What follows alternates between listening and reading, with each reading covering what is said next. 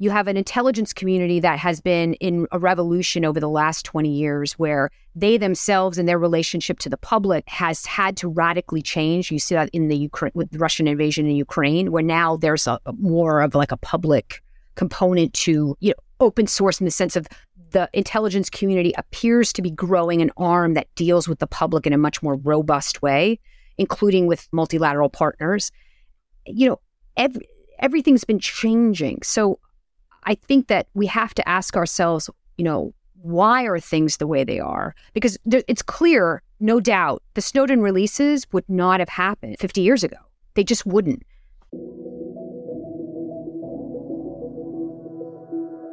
This month, we welcome Alexa O'Brien to the podcast. Alexa is an analyst and writer focused on intelligence. Her work has been published in the International Journal of Intelligence and Counterintelligence, Wired, Vice News, Guardian, The Daily Beast. She's also been featured on the BBC, PBS, NPR, and Public Radio International. Alexa obtained her Bachelor of Arts at Kenyon College, majoring in political science. She obtained her Master's in Applied Intelligence at Georgetown University in Washington, D.C., and was awarded the 2020 Trapaya Award in Applied Intelligence for Outstanding Student. Now, Alexa resides in Seattle and New York City. We hope you enjoy this episode.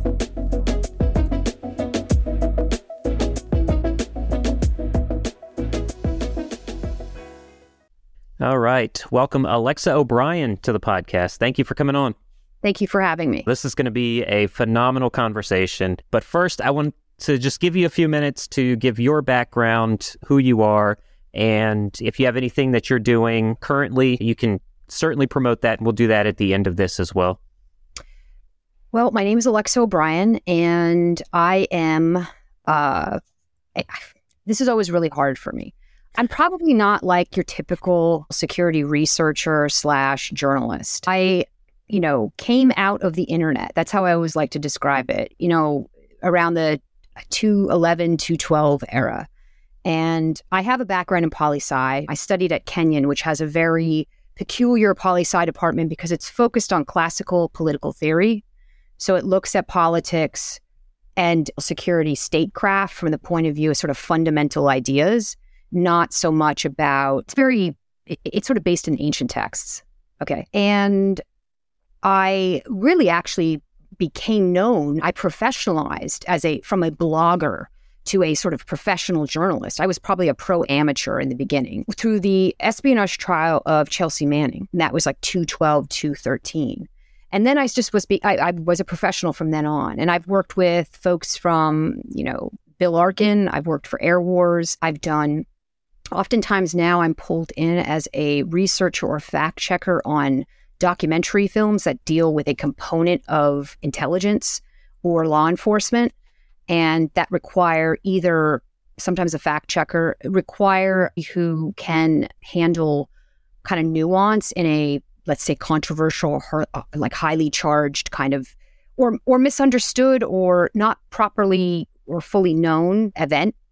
Like, for example, I was the fact checker on the Gary Betzner doc that was Invisible Pilot that just came out on HBO because Betzner, claims, he claimed to Congress that he was an asset for the CIA and involved in the Iran-Contra affair and such and other things. So, obviously, I've also was the fact checker on Q Into the Storm. I have a familiarity with online communities and online culture as much as I have actually a master's degree in intel analysis. So I'm able to kind of float both sides of that line and ultimately just kind of look at those things with a sense of nuance. And also I'm informed, I'm informed about these things as much as one can be as a civilian, non-governmental intel analyst / researcher. Right. So I think when I was leading up to all of this, I thought we would just talk about, the ethics of intelligence analysis and journalism and that kind of stuff. But I really do want to touch on, to start out, and we can talk about as long as you want to talk about it, the Chelsea Manning case. And so for anybody who's listening, who's been under a rock, and doesn't know who Chelsea Manning is, can you explain, first of all, who Chelsea Manning is? And then we can get into that discussion on how you were given access to the court proceedings and how you kind of became the premier journalist for that event. I'm going to tell you the real story because it's so bizarre.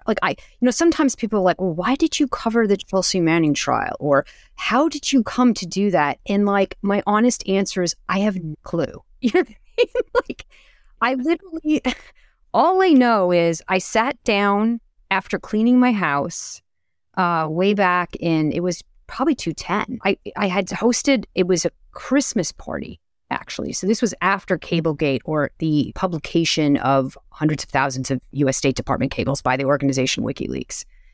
And I had seen this albino, blonde-haired person sort of flitting across the TV screens for weeks, but I had not really actually thought anything of it.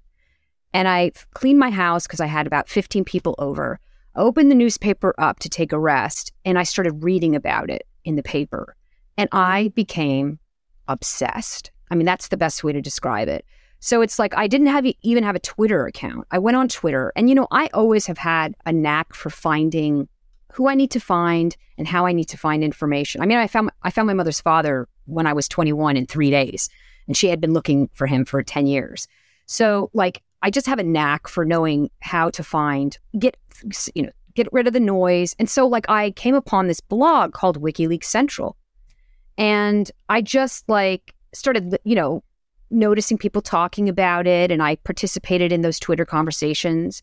And then I just became a blogger at that place. And WikiLeaks Central, there's a lot of things, with the WikiLeaks organization, there's layers upon layers upon layers upon layers of compartmentalization. And so I mainly blogged about the Arab Spring at that place.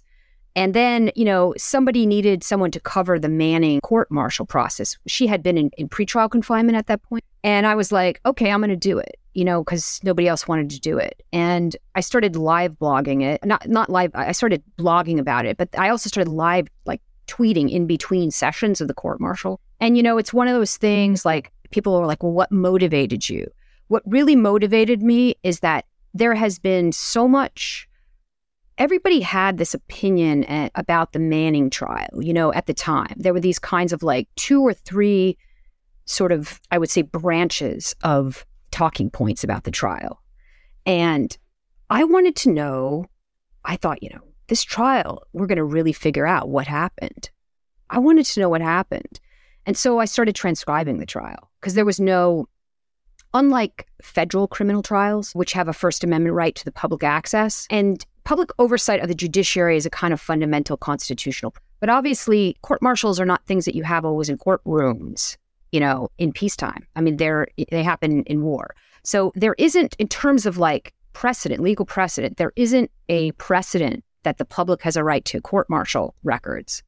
So due to the fact that this court-martial was going to be high profile, I mean, she had basically, stolen hundreds of thousands of U.S. government military documents. It was the first time anything like this had happened that we know of, that it was everybody was like, WTF, And so the judge had ruled that she did not want court records out in the public realm because she didn't want to corrupt the panel that was going to judge the defendant.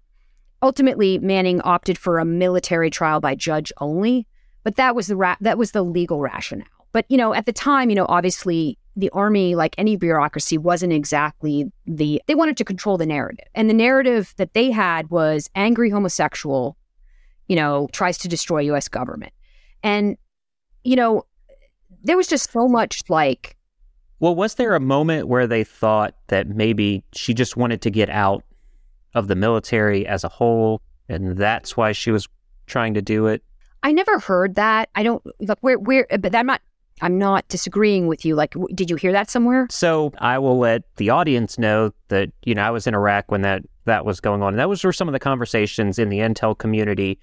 I was a human intelligence analyst at what was Abu Ghraib, but became Camp Cropper in Iraq. And that was sort of the conversations that were going on, was, I think, not me personally, but amongst the group of us, that, well, she just wants to get out of the military. That's why at that time, this is not to dead name anybody, but at that time it was Bradley Manning. We had all assumed he was a homosexual and had come out that way to get out of the military. That's right. This was sort of a follow. Manning had not come out as trans until after the court-martial. Right. There were rumors, but this is something that her defense attorney and her decided not to actually make that public. I mean, it's a crazy way to get out of the military, I'll tell you what. Yeah, it's not a good way, I'll tell you that.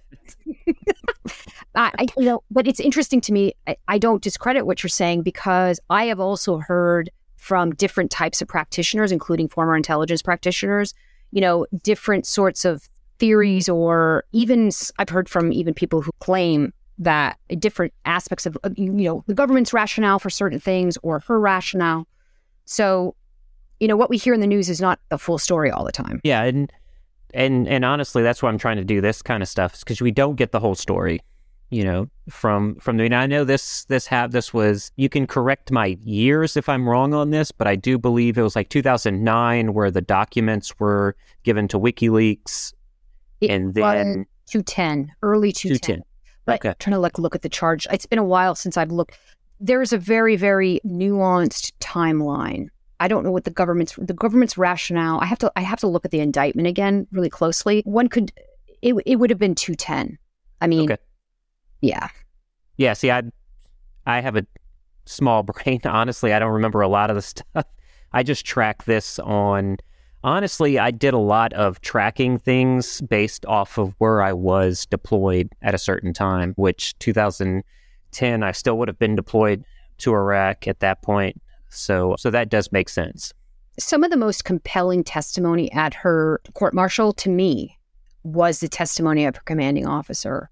Because I don't think anybody disputed the good order and discipline charges against her. Mm-hmm. I mean, whether somebody looks at her as a conscientious objector who is motivated by good, quote unquote, intentions, or whether one disagrees with her.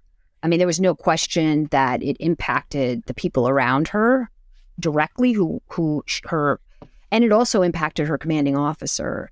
And, you could feel that actually in the Media Operations Center too, listening to his testimony of because, obviously this was at a time when they were, folks were transitioning out of Iraq. Mm-hmm. And so a lot of the work that they had done that they felt was positive sort of was overshadowed by this breach. And then everybody's careers that were anywhere near it were in some cases destroyed. So there was a lot of sadness, I think, you could feel. Yeah, I think as far as within the intelligence community, within the Army, there was a lot of pushback of, yes, I do understand the CIA is doing some of this stuff. The U.S. military is doing some of this stuff, but releasing this information actually does more harm to national security. Did you get that sense at all in reading what she had released, that it had been it was a national security issue? Well, it definitely was a national security issue just on its face, because obviously it didn't look good for the United States, number one. I think that's different from national security, in my opinion. But it is a national security issue because it's so tied into the information partner, the intelligence partnerships we have. Right. With multiple partners. And if you look at how the U.S. obtains intelligence, the various ways it does, one of the main ways it does is through these intelligence partnerships.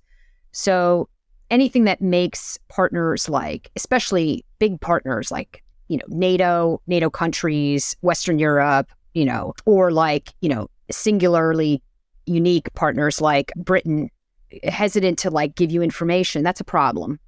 I think also the battlefield has changed so much in the last 15 years that it's so reliant on intelligence that intelligence component becomes even more sort of sacred, so to speak, to the warfighting function, And I think that I'm giving you the lame chicken shit answer to your question. I'm going to go back to it and answer it in a fair way. My understanding of these leaks has evolved. I think it's important to recognize that there are multiple interests at play in these leaks. Okay, and that one doesn't erode the other. Okay. So, and also when it comes to damage or harm is statutory language, right? Like it actually is like, legally speaking, just the disclosure is harm, or espionage. You don't have to like, prove harm, so to speak, like in the legal sense. If you have a NDA with the government and you leak material, whether it causes actual harm, so to speak, or not, it's the potential for harm. But in the more social or the context that we're talking about, society or nationally, our government, I think that it's let me just say, the harm is also with these kinds of leaks is not something that ends. So one of the things the government brought up, which I actually think is a valid point to consider, is that when you have a leak of this magnitude, of this sort of like broadness, you have the discrete harm that you can have. Like, for example, you can make the case, and the government made the case, and you can even extrapolate on it, that in Afghanistan, because obviously Iraq war ended. But, when WikiLeaks, before Manning, published all these equipment lists back in, I think it was 2008, everyone's like, well, that's not a big deal, whatever. But, that's the kind of material that can be used against U.S. like tanks and vehicles that didn't have mine-resistant, IED-resistant capabilities at that time. Right. So, and that you could say like that plays into Iranian interests in Iraq at that time. At the same time, though, I think that it would just not be true. Every journalist I've talked to, including people at Papers of Record, have benefited from the State Department cables. For example, I mean, they are a reference for them. And, I think that it's important and vital that journalists acknowledge. I mean, Bill Arkin would disagree with me. He thinks that journalists are hypocrites if they don't acknowledge. But I don't actually agree with him, because I think that any breach, especially of a particular interest, like national security interest, has to be considered, has to be taken seriously. Now, you might agree or disagree with the government, but you have to consider it, because there are multiple interests at play with the same material. And so that sort of ties in a little bit more to the ethics of it. And the shortest answer I'm going to give you is, I don't know. I mean, like, which leak are we talking about? Because it's so broad. I know definitely that there's stuff in that was even classified that I don't know, but I'm reasonably certain that most of the stuff that I've seen that was confidential or that didn't name people or whatever was not necessarily damaging, to the level of like taking someone out and shooting them in the head in the back of the shed. You know what I mean? At the same time, though, I definitely do think that there were leaks that were damaging to U.S. national interests. It's not a zero-sum game. I don't know, maybe it is a zero-sum game.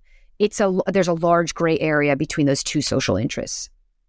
Yeah, definitely. I feel the exact same way, even though I harp a lot on journalists and, just trying to be out there to make a buck. Do you see, we'll talk about the ethics of it, but I also want to get into something else. And I'm very sorry that I brought you on here, and we're going to talk mostly about Chelsea Manning and leaking intel stuff. But I'm so fascinated about it because I've changed my opinion on this over the last decade. So the first thing I want to ask is, what is your opinion on the ethics of journalists basically calling out the military-industrial complex, but profiting from the industrial-military complex at the same time? Well, first, before I answer that question, because I don't know, first of all, journalists calling out, can you give me an example, or can you tell me, like, just give me an example, or you don't have to even name a journalist, but give me an example of like what that looks like to you. So yeah, I won't name specific publications, but it's, when I was in and talking to people that I know within the military, we get this feeling that journalists are out to get the military. They're not really supportive of the military. There are articles, while I was out in Yemen, articles were being released about our locations in, it wasn't even black sites. It was just personal locations of where we were. And they were making money off of releasing that information. So go ahead. Yeah. Do you mean, like, for example, like with the Snowden releases, like you have like journalists? Yeah, so that was going to be my follow-on, was the Snowden stuff.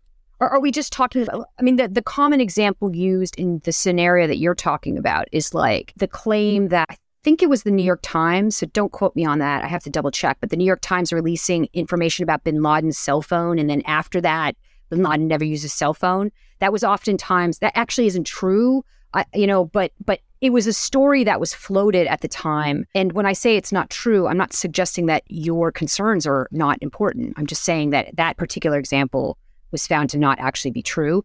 But, this notion that like journalists have no problem like releasing information about U.S. military operations or intelligence operations, and then they get the notoriety of having like leaked something.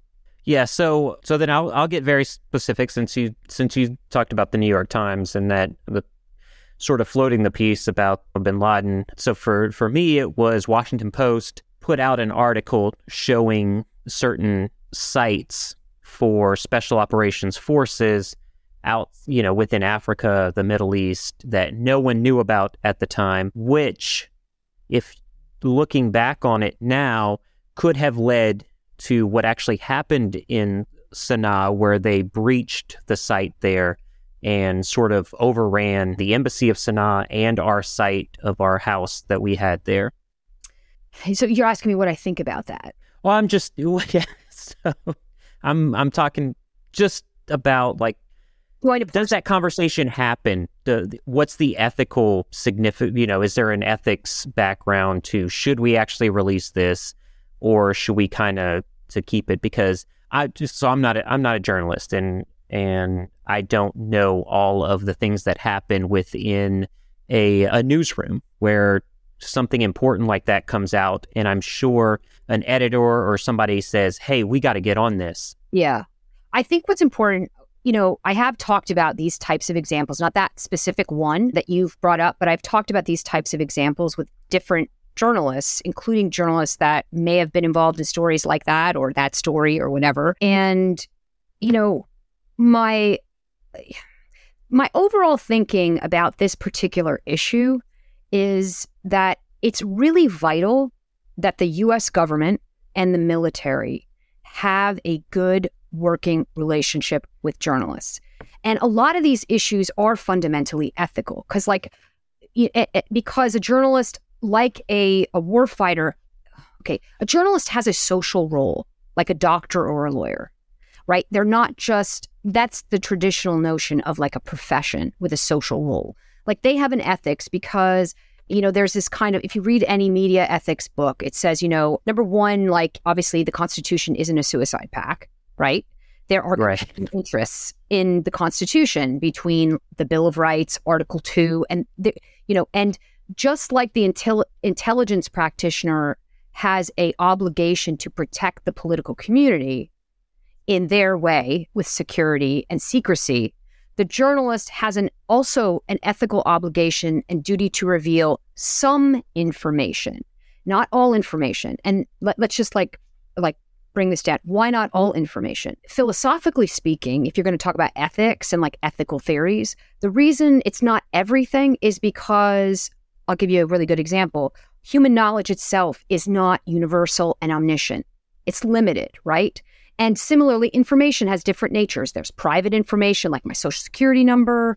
There is information that is not in the public interest, meaning to say it serves no public actual interest. It's not about fraud, waste, and abuse or deeper societal questions. So there's like categories. And similarly, just as many commentators in civil society say, well, the intelligence community shouldn't actually have people at Gitmo doing whatever the hell they want, collecting however they want. That is actually, they don't have unlimited collection rights under natural rights theory, right? So you could also apply that to journalists or to media organizations or to libraries, intelligence agencies / whatever the hell they are, WikiLeaks, which claims, if the critique from WikiLeaks is like, well, the U.S. government shouldn't collect on whatever, on everything. Well, neither should they. They're limited by the same philosophical principle. So, obviously, intelligence sits within a political, I don't care what anybody says, whether you're in a parliamentary system or in a liberal democracy like ours, a constitutional liberal democracy. intelligence, that component that's under Article 2, sits within a political process. And so, when I oftentimes see people commentating on, when people commentating on politicization of intelligence, or commentating on, that means like making intelligence political, a political football, whether it's like also like going top down from like your commander tells you to doctor something, the facts of something, so they can whatever, or it can, it could be bottom up too. I mean, we can just also, or distributing it to Congress where it becomes a political football, right? Which in some senses, as it becomes more political, it can also harm national security. So there's a rationale for some folks to say, don't release intelligence to Congress, generally speaking, because, you can't get out of the political frame. So intelligence is political in the sense that it sits within a political entity, and politics is natural to human beings. So I don't think we can ever be devoid of it completely. I mean, the decisions an executive makes every, annually on like our collection priorities and like where to put our attention, that's a political decision on some level. They might be informed by intel analysts and experts who tell them, what areas of foreign policy are their priorities. So, I think, obviously really great journalists have a rabid desire to reveal things. And they probably have the same kind of psychology as a lot of intel analysts in their struggles between secrecy and transparency, in their childhood. Like that's my theory, right? But well, I will agree with that, because just talking to you before we started this, and you talking about your childhood or in your 20s, researching things and investigating things. I mean, that's an intel analyst. You're looking for the truth. So there is this similarity between journalism and an intel analyst, where you have a desire for truth. You want to remain unbiased. But do you know if there's those questions of that ethics of, I have this really great, and I say story, I get that might not be the right term for it, but I could write this very good article about this concern but there's some national security stuff that could come out, and it could harm some people within the intelligence community. Do you know of those sort of debates back and forth? I've had them myself. I mean, there's stories I have not published for that reason, but also because and I would put under that, like being manipulated by sources, meaning to say like, you might be a source of some information and, there's a particular kind of agenda that they have. And for whatever reasons, you're not able to always get the full picture or enough of a picture to like be able to make a qualified ethical judgment on it. And those stories would have been great, like clout. I mean, I know that because that's why they were offered to me, in some level. And I turned them down, or there in one case, I actually was more concerned about the mental health of the source. I felt like that they were approaching me because they were very vulnerable and going through PTSD. And like, for me, I just felt like, this person actually just needs someone to talk to. I mean, that's what's happening. But journalists are like good intel collectors in the sense that like, really great journalists probably wouldn't make the decisions that I make. Do you know what I mean? Like in the sense of, they want to reveal, they're motivated, like almost obsessively to reveal, just like an intel analyst himself would be trying to collect on things. And if they have hunger to reveal or to steal or whatever. And absolutely. I know that like let me take a breath. We can't really talk about this and make journalists or intel analysts into monolithic things, because we have to talk about what generation. If you look at newsrooms and how they've changed, so many of the journalists that have been making big headlines, really, like the Snowden docs, those people outside of Bart Gellman really didn't come out of a newsroom. Bart Gellman had, his training with seasoned journalists. I mean, I know he attached himself again to the Washington Post for those, but he didn't do it on his own. Why didn't he? He wanted that institutional protection. He wanted that institutional knowledge too. Most people don't learn this anymore. And also look at like the way that there's turnover, with digital overtaking and open source. I just want to give a lot of weight to the fact that the training cycle of journalists, much like the intel analysts, has changed so radically in 20 years. And when you lose that kind of apprenticeship culture where you're like learning in a particular and you kind of like, the technician now is the workhorse. The person who collects is the workhorse. It inverts the training cycle. And then you have all these ethical issues because you have whole generations that have grown up who don't really understand how government works. You have an intelligence community that has been in a revolution over the last 20 years where they themselves and their relationship to the public has had to radically change. You see that in the Ukraine, with the Russian invasion in Ukraine, where now there's a more of like a public component to open source in the sense of the intelligence community appears to be growing an arm that deals with the public in a much more robust way, including with multilateral partners. Everything's been changing. So I think that we have to ask ourselves, why are things the way they are? Because it's clear, no doubt, the Snowden releases would not have happened 50 years ago. They just wouldn't. Don't you love an extra $100 in your pocket? Have a TurboTax expert file your taxes for you by March 31st to get $100 back instantly. Because no matter what moves you made last year, TurboTax makes them count. That means getting $100 back and 100% accurate taxes, only from Intuit TurboTax. Must file by 3/31. Credit only applicable to federal filing fees with TurboTax full service. Offer can be modified or terminated at any time. Right. Yeah, so I want to touch on the sort of the Snowden thing. So my first question with that, and man, I don't even know, Alexa, how long this is going to go, because I could probably talk to you for 4 or 5 hours, and I won't do that to you. How your podcast normally? Usually about an hour, but I just leave it up to you. Whenever you have to go, we will stop the conversation. For as long as you want. I mean, I don't want to give you more work, so I can try to make my answers shorter if that makes it help more easy. It's not going to be difficult at all to produce this. And I want to touch on all of this stuff because I have tons of questions, and I'm just so fascinated by your career. I am fascinated as much as I talk about journalists and I probably say some disparaging things that I shouldn't say. I'm still learning as a guy, but I do want to get into all this stuff. So I'm going to start with the Snowden versus Manning information. Do you see a difference between the two releases? Absolutely. I'd love to get all of your opinions, all the facts on that, definitely. Because I feel the same way. I'll say that initially, but I would love to get all of the information from you.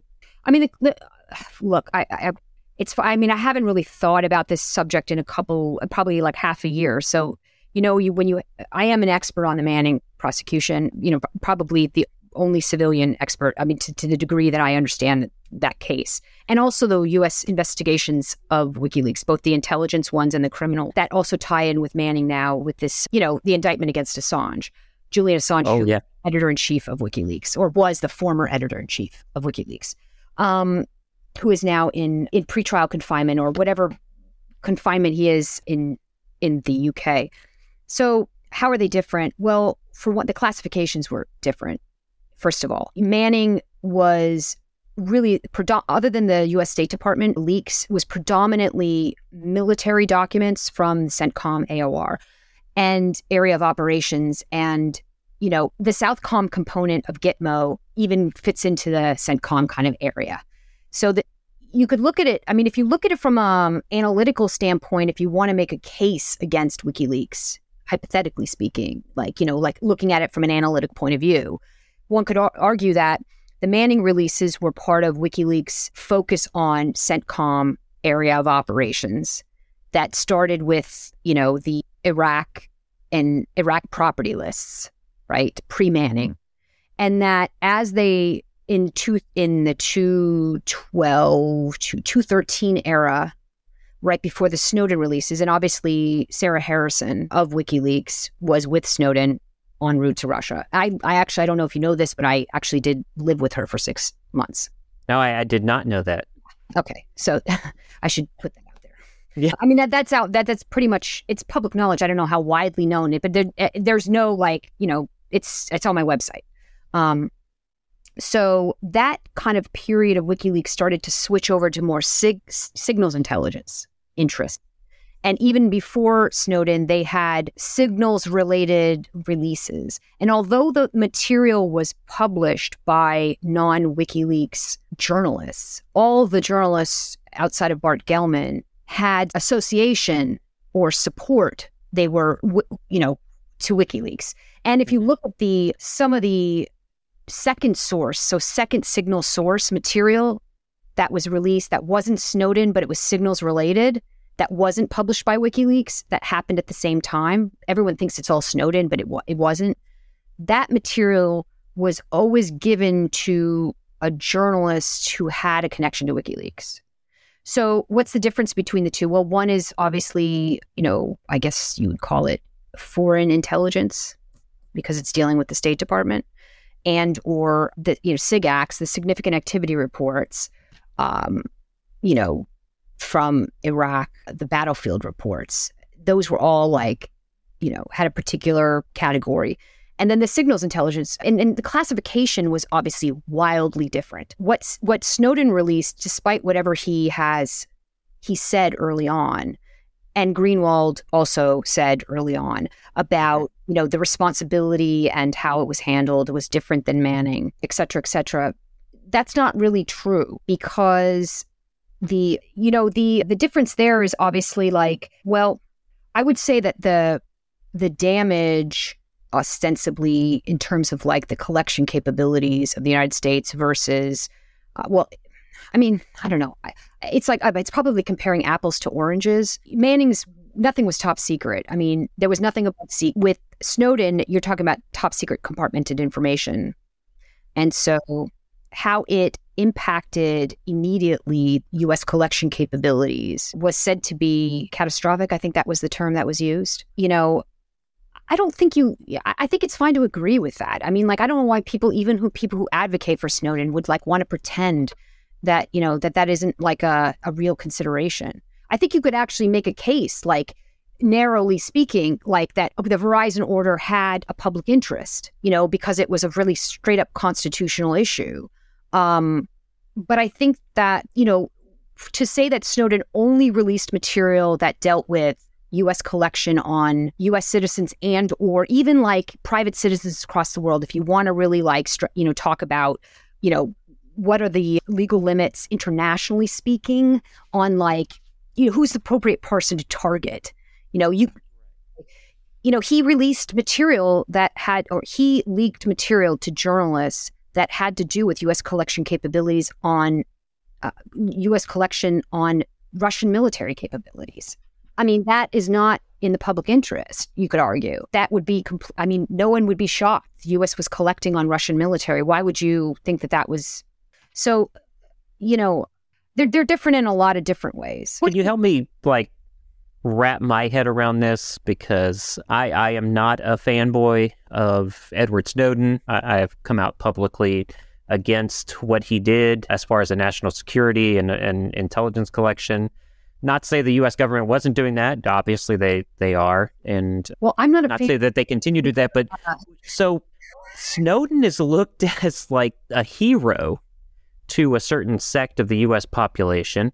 And Manning doesn't get talked about at all anymore. Is that just because Manning was convicted, arrested, and we pushed to the side? Or is there something else going on there?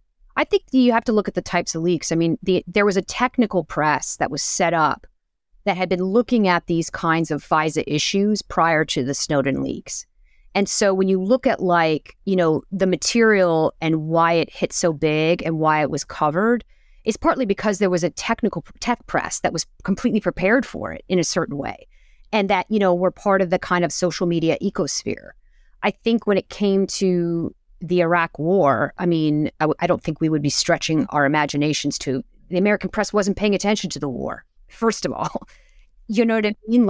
As it was. And the U.S. media, outside of a couple papers of record and some very focused journalists, war coverage in the U.S. is really driven by journalists and not by papers or institutions. I know that. I did a study on it. So that's part of the reason. Second reason is that, Manning was wide open by the time she was caught, in Iraq and put into pretrial confinement. And so WikiLeaks and Snowden and all the people around it, they learned from her example. They were prepared. They've said that, and they've said that publicly. I would say that even like looking at that in, milieu in the 213 era, they were, the way that they marketed they sold their rights to Stone for his documentary, all that, they were totally prepared and very much prepared, like vis-a-vis, like, this is my inference from it. Like Hayden was prepared when he talks about, to congressional committees in the Worldwide Brief. I don't remember what year it was where he talked about, there was that one movie about the NSA. I think the WikiLeaks organization and those particular actors, those journalists, they knew on some, or media commentators or propagandists, however you want to term them, I think you could probably put a different label depending on who it is. They all kind of knew that they had to have a certain narrative. So, and I should say, I'm not a fan of Snowden. And I think Snowden allegedly, and this is what I was told, he also warned Sarah Harrison about me. He said to her to watch out for me because he thought that I was clever. And what he probably picked up on was my autistic sort of sensibility for like being able to see through bullshit. So, I don't want to, I feel like I'm like talking, like, I don't want to like break people's ears with my monotone voice right now. No, this is actually incredible stuff, because it's a lot of stuff that, personally I talk with my wife, who's my co-host usually on the podcast, because I been in the intelligence community since 2001, and she's been married to me since 2006, not knowing a lot of what's going on in the intelligence community because I'm not allowed to say a lot of things, but very, just like yourself, a very inquisitive mind and wanting to get to the truth, to the truth of things. So I think a lot of what you say is very important right now. And I will say that I agree with your comparison of the Snowden and Manning. And like I told you before, when I was deployed to Iraq when the Manning information came out, and I was very upset. And us as a whole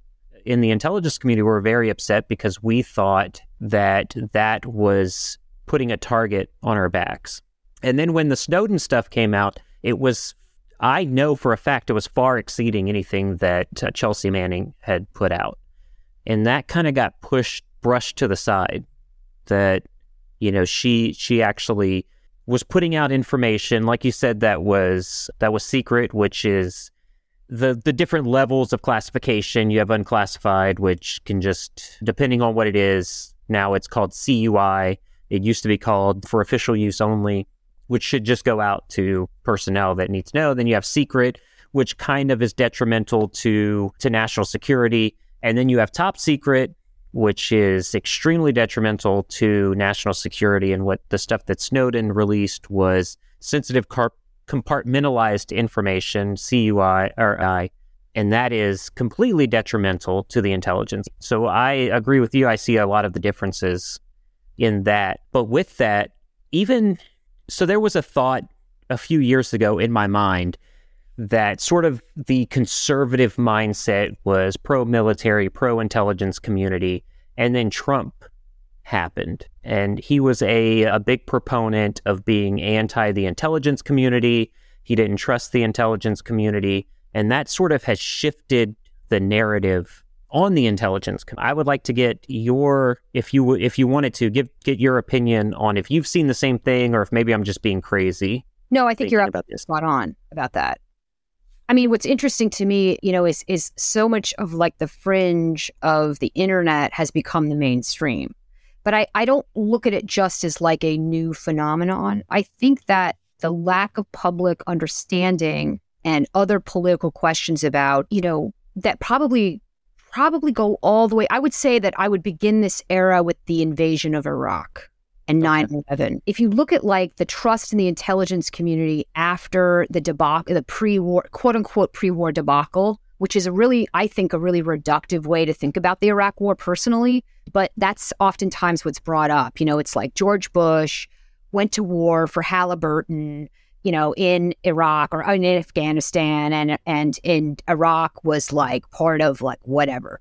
I mean, if we're really going to be precise about this decision, this national security foreign policy decision of the Bush Jr. era, we have to really go back to the Gulf War and the way in which containing Iraq was really difficult because of the end of the Cold War. So using a Cold War era containment on ballistic missiles, which allowed Russia to skirt the edges of that, allowed Iraq to skirt the edges of that, created a scenario that ultimately led to, some of the foreign policy decisions about, Saddam Hussein in terms of him being, he said, he had to give Iran the appearance that he was building these weapons for his, these national security interests, right? So there were analytic flaws, and there was, officially, according to like the congressional reports for all the committee that investigated WMDs, there was no quote unquote politicization. But the public narrative, and even which I think has some credibility, was that there was politicization of intelligence, or at least a completely negligent and or deficient process within DIA and in the CIA and the other intelligence components that were part of that assessment that led to like the burn notice on Curveball and all these kinds of non-burn notice on Curveball and all these other kinds of issues that led to our invasion, right? But you could even look at that issue. I want to say this because it's not sort of spoken in, I think, at depth enough. And I'm not an expert on this, but like, even if you look at the way U.S. began to fight wars in the Gulf War era with air power, where we don't have boots on the ground and there's less of a political calculus. So we're more reliant on intelligence to some degree. But, a lot of times when we're in the midst of these massive generational and socioeconomic and technological changes, we have this kind of like analytic flaw in our thinking, which is that things are going to be like they were during the Cold War or, all those things, I think, all those analytic, flaws, whether it's in foreign policy thinking and or I think more operational thinking within the military and in the intelligence community, led to where we're at now. And one of the big problems I think we have as a society is not so much just our factionalism. It's more a matter of the fact that we don't really quite understand our landscape, and just as there's been a decrease, let's say, in foreign intelligence collection with human intelligence in the CIA, that's spoken about anecdotally in the public. Also, newsrooms. They don't have bureaus in every single country. They don't have these budgets where even in an open source environment, we're collecting on stuff. And as we've seen with the growth of social media and such, the intelligence community is becoming more public about its reliance on open source. It's 80%. And then whatever gets into the president's daily brief is like the signals intelligence at like tiny, 20% of like the jewels of U.S. intelligence, right? Depending on the issue, maybe they have a human asset or whatever. Like, I think it's like, I don't know what the percentage is. Obviously, signals intelligence has been our main thing, but open source is obviously very important. I don't know what the percentage is, so I don't want to like float wrong percentage points. So similarly with newsrooms, I mean, they don't have boots on the ground, because if a war is fought with air power, they're not going to, rarely are they going to embed or get a chance to embed in like Syria or places where we have had, our military, advisors or such, or places where like if we're fighting it, air power campaigns with friendly forces on the ground that we're, allied with. And so all these contribute to like the same, like the press can make the same kind of analytic errors in intelligence that the military might make, because they're relying on only open source intelligence because they don't have somebody on the ground. Or if they do have somebody on the ground, they might not be able to like do the after action reports on certain things the way that and battlefields have changed too. I mean, like, you used to have this kind of really great sense of the Geneva Conventions, and like you have press is written on and no one's going to fire on you. Well, ISIS doesn't care if you are, as we can see with what they've done to people like Foley and others who killed. So we're fighting against terrorists too, that's like we're fighting against insurgents that don't really give a shit about your, press bat. So that's 100% true. I wanted to mention all these things because these really actually are the things that complicate these other calculus that we make about how intelligence is covered, how our wars are covered, and then what the calculus is politically Yeah, and so I'm glad you brought up the open source intelligence stuff, because I have spent about a decade promoting open source intelligence and how that will actually benefit not just journalists, but the military on the ground. And we kind of saw that in the lead up to Russia's invasion on Ukraine. The only reason I was able to say with any certainty that Russia was going to invade Ukraine, February 24th, was because of open source intelligence. It was not a secret that they were putting troops on the border. So have you seen that within journalism, where they are trying to focus more on open source? Go on Twitter and see what's happening. Go on Telegram and get on these public Telegram forums and see what people are saying. And is that a benefit to the population that journalists are actually doing that, or do you see there's some flaws with it? I think the open source environment has changed and is changing as we speak.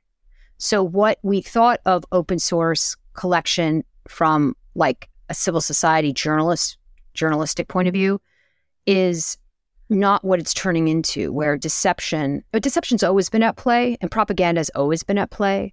But I think that the actors that are involved in information wars are so much more sophisticated about social media today than they were 10 years ago in 2013, or let's say 2010. I'm going to say 2010. I mean, every social media, and obviously open source it's arguable. There's a debate within academic community of whether or not social media intelligence is its discipline within intelligence.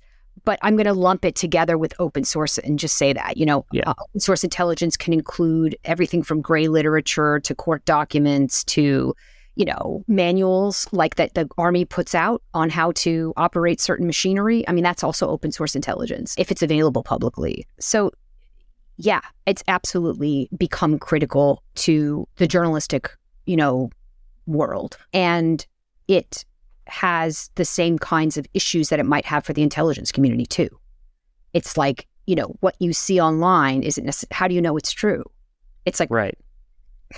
Well, yeah, it used to be the old joke. If you remember there was this commercial maybe 10, 15 years ago where you have to believe everything that's on the internet. And the guy is like a goofy, chubby, white dude. And he's like, yeah, I have a French model. I found her on the internet. And so that kind of thing. Do you think that has played a part into kind of some of these major publications like the New York Times getting things wrong because they have focused on open source? I think the New York Times and the Washington Post in particular, but I'm going to say the New York Times right now, I think they've actually done really well on the open source front. Like, I really do. And I think that whether one agrees or disagrees with the general culture of the New York Times, or like whether, you can be, you can criticize Maggie Haberman, or you can say, wow, it's great that we have a journalist that has access. I mean, that's the way I look at her. It's like, okay, as long as the ecosystem is healthy, where you have the person who has access to the president and has the president's favor to some degree to tell information. And then hopefully you have people who can give you the counter narrative or the fuller picture, because you want a full picture. You don't want to say, we don't want access journalists, or we don't want the New York Times. I mean, we need the New York Times. We need papers of record. But you could even say we need I don't know if there is a conservative journalist, but that's a joke. I love it. That's a joke. I'm only because, intellectuals tend to be cosmopolitan. I mean, that's what they are, but like if you don't have local journalists on the ground, for example, and you have people, it doesn't even have to be foreign. It's like, look at how crappily we've covered Middle America. Right. How many local papers exist anymore? And so absolutely, open source is a major aspect of news collection right now. So what's your opinion on this real big push for journalists that have gone away from the New York Times, gone away from the Washington Post, and started Substack publications? So we've just recently saw this in so this is going to come out in the beginning of March, but we're mid-February, and Seymour Hersh has put out an article very detailed on how it was the United States with the U.S. Navy and Norway that blew up the Nord Stream pipeline using an anonymous single source. And so you've got also, people like Matt Taibbi, who has been more, I don't want to say pro-Russia, but not so much. Russian interests. Yes. Incidentally sympathetic to Russian interests. Yes. What's your opinion on Substack? First of all, Substack as a whole, and then if you want to talk about specific journalists, let's definitely get into that. I will open the floor to you for as long as you want to talk about that. I always look at these phenomenon from a point of view of, where did they come from? And so for me, when I look at the Substack thing, I think of it, it's something I've said quite often over the last actually 10 years, even longer. I think the first time I wrote about this was in 2005. And it has to do with how the news media industry is really mirroring what happened to the movie industry with the decline of the factory system. So where you have if you want to market a movie nowadays, you have to have a Tom Cruise or this is up until let's say the last 3 years, because I think it's changing again. So the era that we've been in that we're moving out of, you had to have to have a blockbuster, you had to have a star attached to it. And that, obviously, making films labor is oftentimes the largest cost below the line for production. So that would be your foreign bureaus and stuff. And you see a lot of cases where with the growth of digital technology, that has radically changed. Or you have movies becoming floating factories. I want to just say something that we don't often talk about in the public discourse, because our public discourse is a crazy house, a funhouse mirror. Yeah. In 2005, there were more below-the-line technicians who made film or television in the United States than steelworkers. Media and information, that includes consulting, consulting, information, technology, blah, blah, blah. That is the large, in the 2005 era, we had we didn't have a surplus of balance of trade in any other sector except for media and information. That is how the United States, that's the engine of U.S. IP sector and media and information. And it's one sector that we have so poorly conceptualized as a public, because it has not only an economic benefit to the United States, but it has also a social benefit, meaning to say, U.S. media and films have been predominantly, up until this era, most of what the world has digested, and that actually also sends a message. I'm not suggesting that directors become arms of the U.S. government, but nevertheless, we would be, in denial of not recognizing that our art and our information was consumed by the rest of the world. And that's changed now. So in that environment with the newsroom, you have Substack. Substack is Tom Cruise starts his own thing. It's the institutional aspects of the New York Times or the Washington Post or these kinds of factory systems that we had in media are shifting now, where the person who has power is the Glenn Greenwald, who got the scoop from the source. On the Sy Hersh question, one of the phenomenon that I find about Sy Hersh is, like some former intel officers, there is a subgroup within news media who cover intelligence or national security and or who are former CIA officer who just go, they just go bonkers. And what happens to them and why they become that, I think of Robert David Steele as a perfect example. Someone who was actually taken very seriously at one point by certain elements within the intelligence community, maybe more military than civilian intelligence, fine, whatever. He, people might have thought his views are, not part of the public face of the intelligence community, because the intelligence community is obviously diverse. It has all types of politics. Yeah. Would you say it's more conspiratorial? Robert David Steele? I would say it's beyond conspiratorial into a land of, of hubristic sensibilities. Because, I think one of the biggest things with covering intelligence as a journalist that is so critical is understanding that these operations are built so that there's plausible deniability, and that deception is an aspect of intelligence and all of this other stuff. So there's a kind of, for me as a journalist, I like to stand above the rabbit hole and recognize I'm on the edge. and down there is a rabbit hole. And I could spin my wheels and go crazy, but I'm not going to. I'm going to stay right here on the edge of this rabbit hole and recognize that there are certain things that I will never be able to know. So is it then like chasing money? It's because, so yeah, I know you said these Cy Hirsch, that's probably what journalists know as a Seymour Hirsch, but he's Cy Hirsch. That's sort of the name. To me, he put that out. It was his first Substack article, and then he said, "Please join my Substack, pay me." Is that sort of what's going on there? Or, you know, I don't know. I don't have any inside knowledge on the single source that he has. So maybe he has something that no one knows about. But it just is very peculiar to me that would be the first article that was written.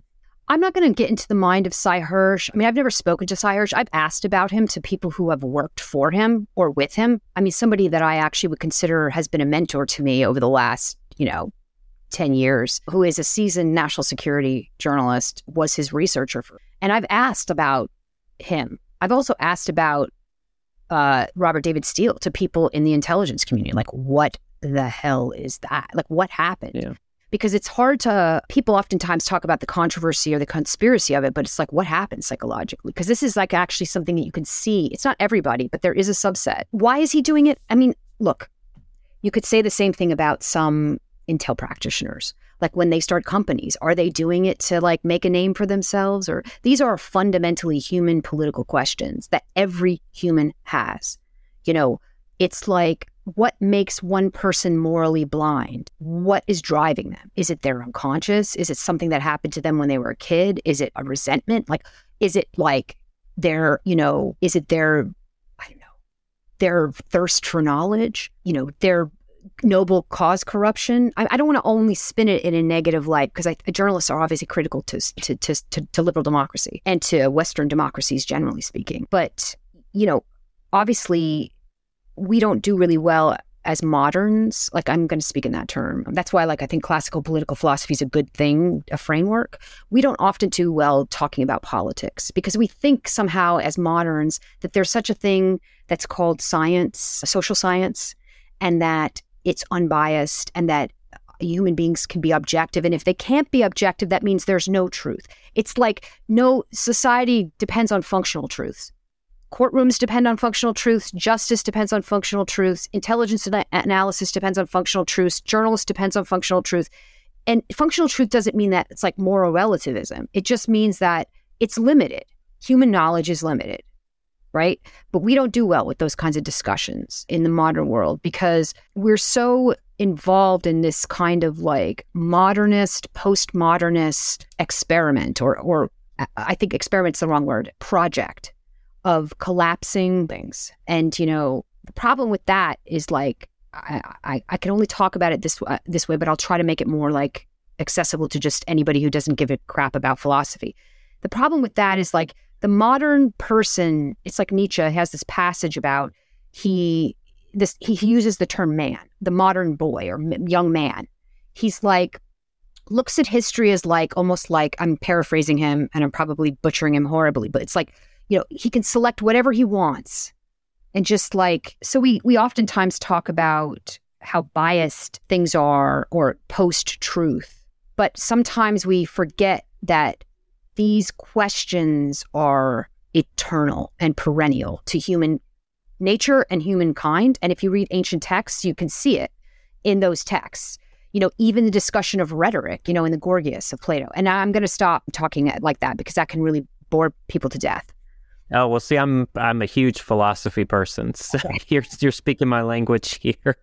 Okay, good. All these issues are like, and we could talk about like what's right and then also what's practical, because politics, intel analysts, and journalism is also about what's practical, and we sometimes lose that a little bit. Yeah, I think 100% we do lose. I would say we all have a yearning for the truth. There's been this discussion of what is truth. Is that a sort of tangible, sticking on philosophy, because I do love this conversation about truth. Is there a difference? And I'd love to get your answer on this. Is there a difference between, putting out what is truth and then not to get on the ethical side of it, but what is truth, and then what is just actually morally correct to do? Do you have those discussions when you're thinking about posting something or putting something out there? I don't know if I have those. Let me try to think. I have those thoughts. Right. I mean, I have those thoughts myself. I've been so influenced by Plato. The Republic. It comes from the poli-sci department, and a lot of times people on social media. I have the weirdest social media profile because if you don't know me, and if you don't know, like some people might be like, "What the hell is going on there?" But I've always been really earnest about my social media profile. And sometimes, I've always been also pretty disclosing about, at the right time, about the things that I'm thinking about or that are important to me. So sometimes it's a mishmash of personal stuff, but oftentimes I do actually give a shout out to the boys at The New Thinkery, which is a political theory podcast. Their teachers were either teachers or, fellows of my teachers in political philosophy. So I love them because they know how to really get to the heart of those. I mean, they're experts, actually. They're PhDs about those ancient texts. And the reason why, those ancient texts are important is because they can actually ask questions like you just asked about, whether or not something, is there a difference? Well, first of all, the truth is something distinct from what is good, right? The judgment about what is good is about values.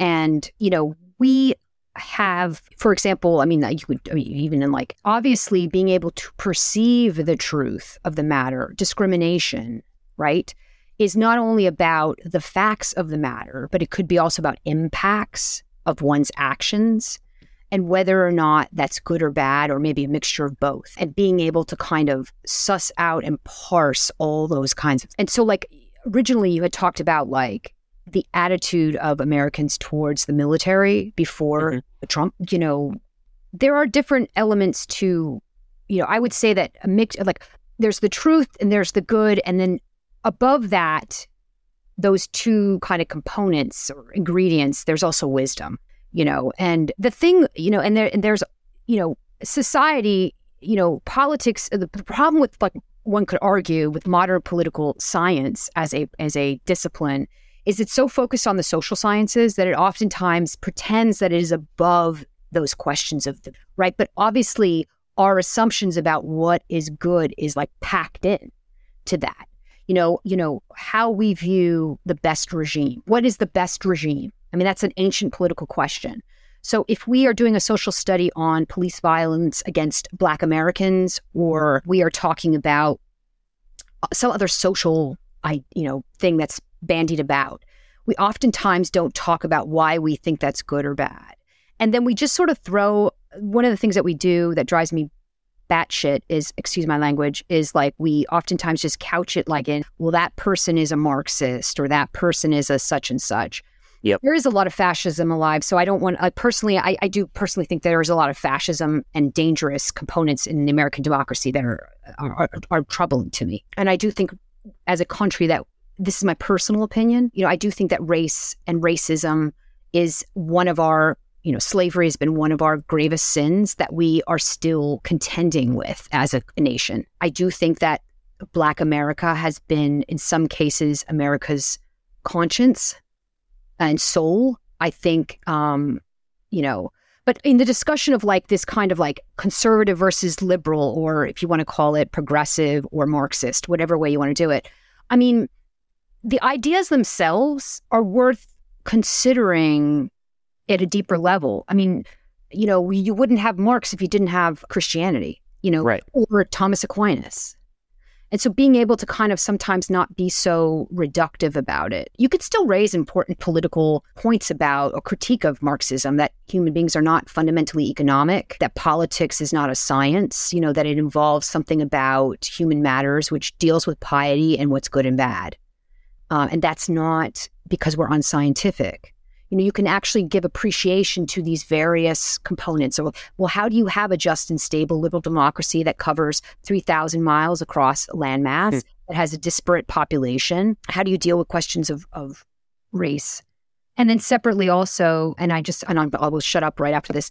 I mean, clearly we're talking as if people actually care about these things, but ultimately, there are these drives within us, these erotic love of country, love of village, love of husband, love of these loves we have that are dangerous because they don't obey any law. That's the leakers mentality. It doesn't matter. I love the good of this leak. That's Manning and Snowden. If you think that they were ideologically radicalized, it doesn't obey any law. Or thumos, which is indignation. Like, you lose in war if you continue, you have only an adversarial posture in war or in journalism where the government is only evil or your enemy is only evil. You increase the stakes you become morally blind. And you might actually even increase your secrecy to such a point because you're paranoid that you actually start to not function well inside yourself because you're in an echo chamber. You can make that critique about journalists in their echo chambers. You can make that critique about the army, Yep.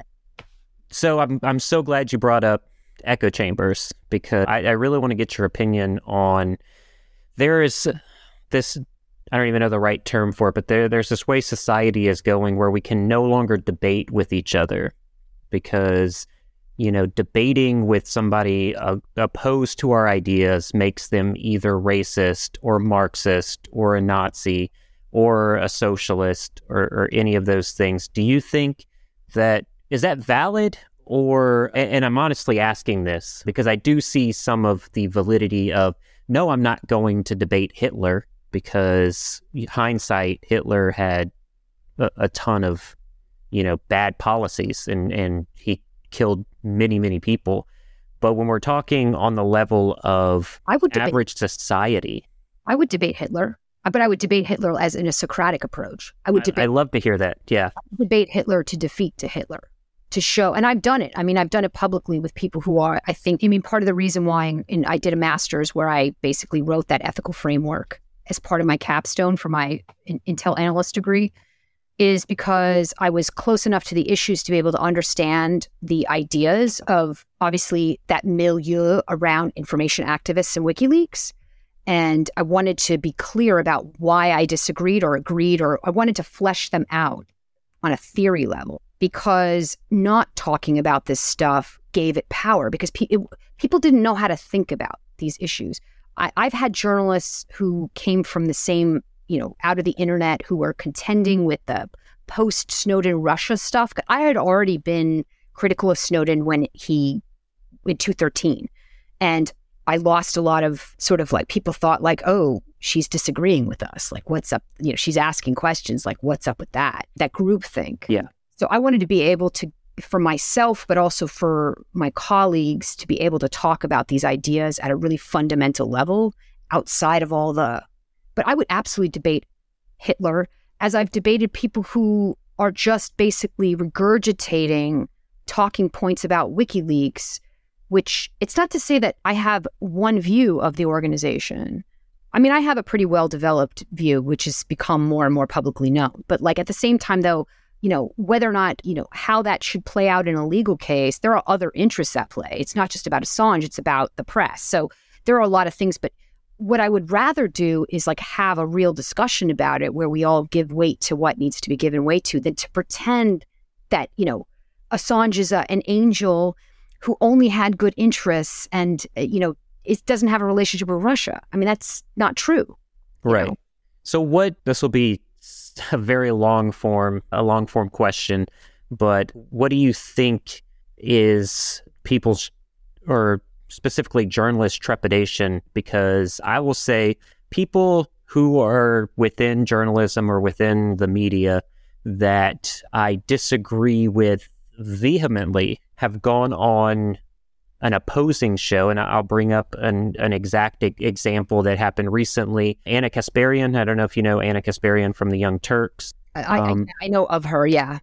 So she's very, very liberal, very socialist, democratic socialist thinking, and she went on and spoke with Ben Shapiro, who is, as we probably all know, is not a democratic socialist and is more of a right wing. He would call himself more conservative than anyone else within the Republican Party. But she sat down and talked with him, and I found myself agreeing with her more than I thought I would. So it was actually, I would see it beneficial that she did that, because now I will go and read more of her stuff. So what's the trepidation of some journalists or people within social media who refuse to debate these sort of topics? Well, I think it's the same kind of trepidation that the people in the intelligence community have, of like even like broaching these topics, because first of all, they don't want to lose their security clearance. Okay. Right. And it's like at their next polygraph, it's like, did you ever talk about Snowden? And Yeah. Never. It's like, what do you mean you kind of understand on some level, or you're listening? Why are you talking to Alexa O'Brien or someone else? You know what I mean? Like, Right. That was a joke. But, Well, yeah. My polygraph's coming up, so I'll have to discuss that with that. So I'll just, I'll talk to you after that about all that. Just kidding. If it makes you feel any better, my academic advisor was in charge of analytic integrity for the intelligence community. So Awesome. The person I wrote this paper under, I can talk to anybody. You know what I mean? Like I've had enough serious work out that I pretty much, I think people understand what I'm in good faith, what I'm up to. So like, why don't they do it? It's groupthink. It's fear. And, I don't want to say that dismissively, though, because I'm susceptible to it as well. Every human being is, to some degree or another. In oppressive regimes, it could be as much as, why didn't the Soviet citizens revolt against the Soviet system? Or why didn't East Germans, overturn the East German government back before the Cold War? You could say it's consumer pacification. And of course, everybody loves honors. Everybody wants to be honored by maybe they think they deserve it, or maybe they feel that they've arrived. And in the social media environment, I mean, when I started to make a name for myself with the Manning stuff, one of the great things that it gave me when I actually started to get access is I started to see how things were made. But I don't think, I'm glad I did that. That was really helpful for me, because it kind of let me see like how the progressive agenda gets set in the United States, who has influence on. You could say the same thing about the conservative agenda too. We, as a society, I don't think we always do a great job nowadays. I'm not going to, on the race issue, I would set that aside. I think we're doing better on the race issue, talking about the race issue. I want to put that aside because I think that that's a special issue in America that needs it's specific discourse, Right. But in other issues, we don't really do well talking about fundamental ideas because we just don't know how to anymore. Maybe we're not learning it. And that is it's not, I don't want to pretend that that's an easy issue, because if you want to talk about the books of I think the great books are how one way you learn how to talk about those issues with your opposing party, quote unquote. Or, I think also we have this kind of adversarial view of each other, too, that is real. I mean, I'm not going to pretend that America is a government built on an ancient unicorn burial mat and that human beings aren't political. We all are political. But I think that sometimes we don't have the way of thinking through these issues. So because we don't know which questions to ask always. And separately, we try to then cast our opponent in black and white and not always get to the core kind of political question. Some of those are temporary questions. Some of those, and they might be built, specific modern phenomenon. I'll give you an example. Actually, let me just say this before I do. We could talk about Marxism in a really intelligent way in the context of the internet, in the sense of or a finite resources. And you could look at it as the commons. It's like a libertarian is going to say everything needs to have property, blah, blah, blah, blah, blah. Game theory when it comes to do we need to have a commons? What's fundamentally on its root, the strengths of libertarianism and the weaknesses of it? What are the strengths of Marxism and the weaknesses of it? If we can get to those kinds of questions, we can begin to actually take our counterparty with some seriousness, if they're speaking genuinely. Yeah, I think that's some of the issue is, especially today's society with social media, there's a lot of grifters who don't actually believe a lot of the stuff they're saying. But the more extreme you say something, the more clout you might get, or the more influence you might get. And I like to say it in terms of, if you go on Twitter, you could say something like, you could talk about flat earth theory, and you could get hundreds of thousands of other people who will agree with the same thing. And that seems like a lot of people. And when you're talking about a personal relationship with 100,000 people, that is a lot of people. But when you're talking about 8 billion people on a platform, it's actually a very small portion of society. But you start to feel that what you're saying is, common speak. And then when someone wants to debate you on that, you actually don't have enough information on the matter, and you lose the debate. So it's kind of scary in that term. Oh, I've lost my debate. So now my entire personality is demolished, and I no longer have this personality of who I don't know if you see that within journalism. I know I could tell you within the intelligence community, that happens a lot.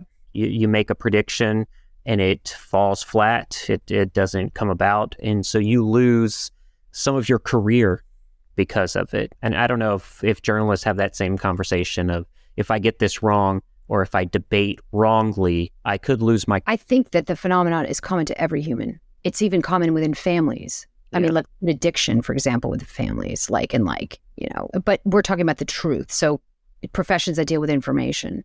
Yeah, I mean, it's definitely true. I think, I don't think journalists, it depends on which type of journalist too. I think journalists are always concerned about getting it wrong because there is that credibility. But there are actually... I think journalists maintain their credibility by admitting when they're wrong, or at least that was the way it used to be. I mean, so much of what we're talking about within these professions are so dependent on the values of society, generally speaking. And when deception and demagoguery, I would say demagoguery, is so prevalent in our debate, it becomes about power. It's about who can, it doesn't matter what's true. What matters is who wins. Because who wins and that's like a human problem. But I think also a lot of our society and groupthink is dependent on the piety that we put towards certain values or characteristics. I mean, if you ever want to feel like, I just watched a documentary like on the Cold War from like 20 years ago, and you have people talking and it's like, oh my God, it's like sanity. It's like, what the heck? These people are so mature and adult. Do you remember when people were adults? Like that kind of feeling? Yeah. I think people have that conversation all the time. Do you remember when there was like discourse, like proper discourse? And it's not even just in the United States. We're talking globally. The influence of misinformation and the reason conspiracy theories can advance so much is because they are rooted in a small fact, whatever it may be. So that's an easy way for a conspiracy theory to get into the mainstream, is you call somebody crazy for saying something. 9/11 was an inside job. And then they start piecing together things of, well, this happened and this happened, so that must mean it was an inside job. Well, those two things are true. That's not causality. That doesn't, it was actually this way. But when you call the person a liar or an idiot, and those kind of bits come out as truth, it gets people to, I don't know, it gets people to question everything. And I think we have a problem. It is good to question things, but in society today, and you can correct me if I'm wrong, but I think we have turned a corner to questioning absolutely everything that comes about. So, there's been a large discussion about the issues of too much secrecy. Too much secrecy breeds conspiracy, right? Moynihan, the late senator, wrote a book on secrecy and about, you can even look in, I think, in texts on religion and secrecy and conspiracy. And there's a human phenomenon of secrecy and conspiracy. Moynihan's example is the 1970s activist who's looking for his FOIA profile from the FBI, that it's almost like a badge of honor, right? Now, it's not to say that the CIA or other entities, the FBI, didn't conduct illegal or immoral operations, that involved U.S. citizens, maybe not to the exact degree as the talking points of the church committee or such. I mean, like, I'm not going to minimize what happened in South America or anything like that. But I think also that those things are oftentimes also talked about in this very narrow kind of view, not outside of the Cold War or other phenomenon. Separately, I think that in an information environment that's glutted, where attention becomes almost relevant or in line with where we would place mentalization or where we would place, just the gaps of not knowing create the conspiracy. So what I'm trying to say is that it doesn't even have to be official secrecy. It could just be that there's so much information and we're only focused in this glutted information environment on such and such. So it's a kind of de facto secrecy that creates conspiracy. And then you have, our method of search, which is dependent on either a black box algorithm and or, has these links that, jump to each other. And you can see that in the QAnon, where it's like, oh, JFK and RFK and, this, and it's mixing with like some, community online that has to do with like something religious or spiritual or new agey or cultish. And some guy who lives in some middle-class neighborhood who has never engaged in politics, but he knows that like things aren't the way they used to be and they're complicated. Well, he's seen a video online of some disgruntled guy who came out of the CIA talking about how corrupt the CIA is, and he doesn't know much about it, but then he goes on this like board and he gets friends because they're telling him like, hey, if you think this, you're going to suddenly have a community of people around you who like you, or maybe you even get clout because you somehow do whatever. I mean, these are like psychological and societal phenomena that are intermingling and creating what we have now.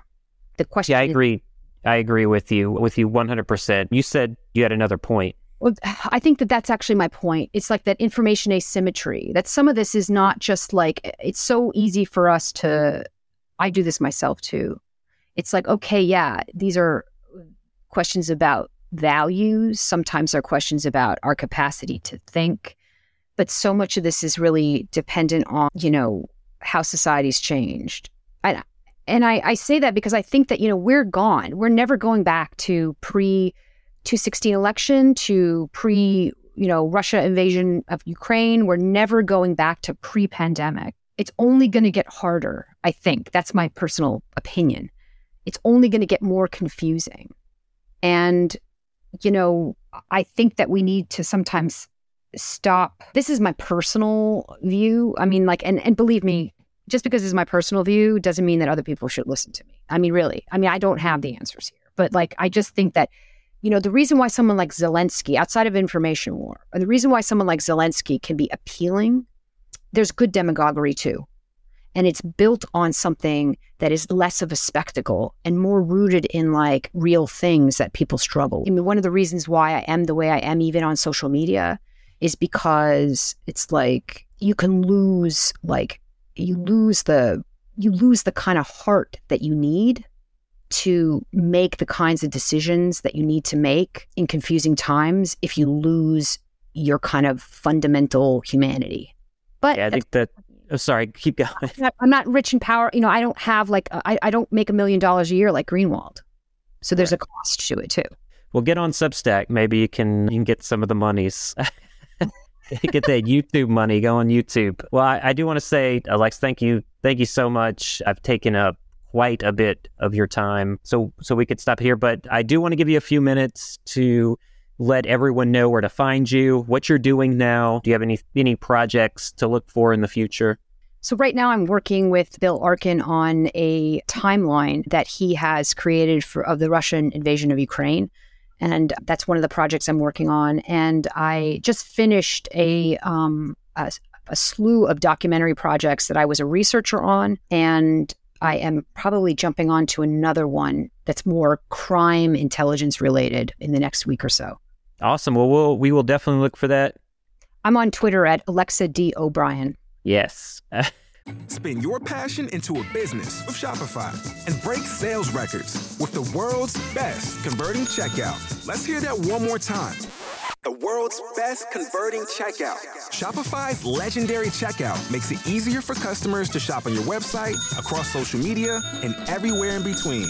Now that's music to your ears. Any way you spin it, you can be a smash hit with Shopify. Start your $1 a month trial today at shopify.com/records. Putting out some great journalist stuff, but also some fun personal things, I might say, because I do follow you on Twitter and do get a kick out of some of the random stuff that you do post. Yeah. So it's a fun time. Yeah.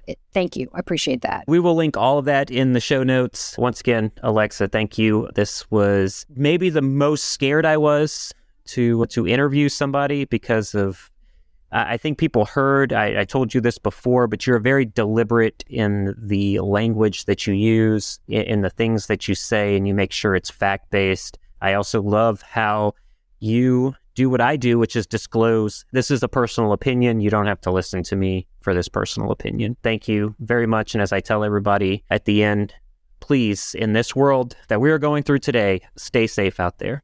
Thanks for having me.